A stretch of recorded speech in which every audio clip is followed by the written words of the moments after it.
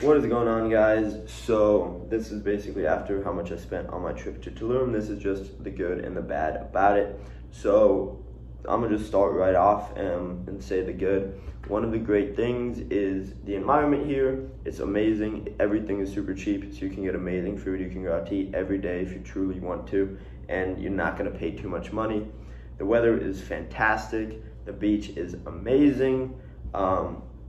And yeah, the people here are also super nice, kind, and they usually speak both Spanish and English, so if you just speak English, you're fine. But yeah, so that is great. The people here are great. And if you go alone, I would say it's very easy to meet people, especially at nighttime. So literally just go on a bar crawl or something, and you will be fine and you will meet people. Now, the thing about going alone is don't do it as long as I did. I would say maybe, because I was here for almost 2 weeks, almost 11 days to be exact. I would say go for about a week, unless you have like different agendas. If you plan on going longer, take a group of friends, girlfriend or whatever. That way it's a lot easier to do, because the only thing about going out to eat and trying to do all that stuff is you do then need to like schedule with the people you met, and you don't know how long they're here for and stuff like that. So that's one note. And then the bad thing that really bothers me are the bugs.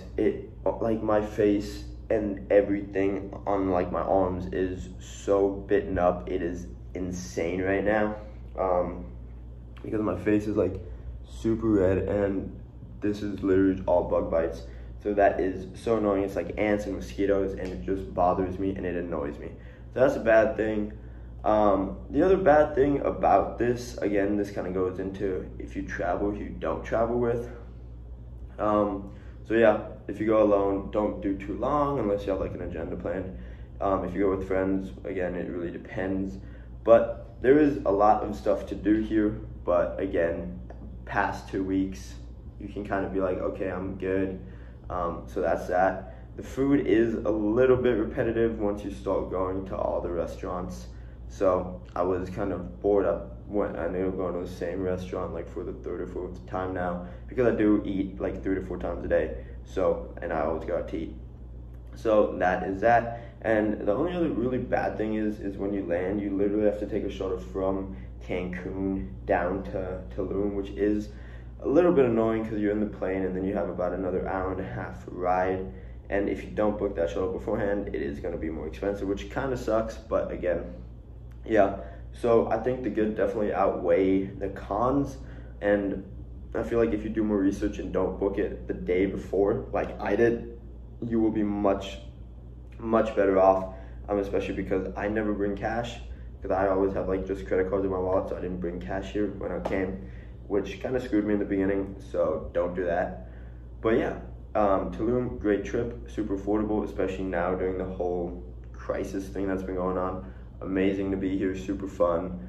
And yeah, besides that, I do have to say one of the best trips of my life due to the people and everything that ended up happening. I love my Airbnb. The flight was super nice and smooth. And yeah, but I would say if you plan this out a little bit, get a good group going, which I'm going to be doing in the future, 100% worth it. And yeah, there's a lot to explore here, a lot to do.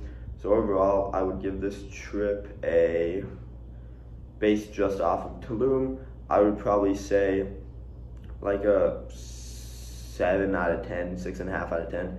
Based off the people and the memories I made, definitely a 10 out of 10. So much fun. And besides that, yeah, thank you guys so much for watching, and peace out.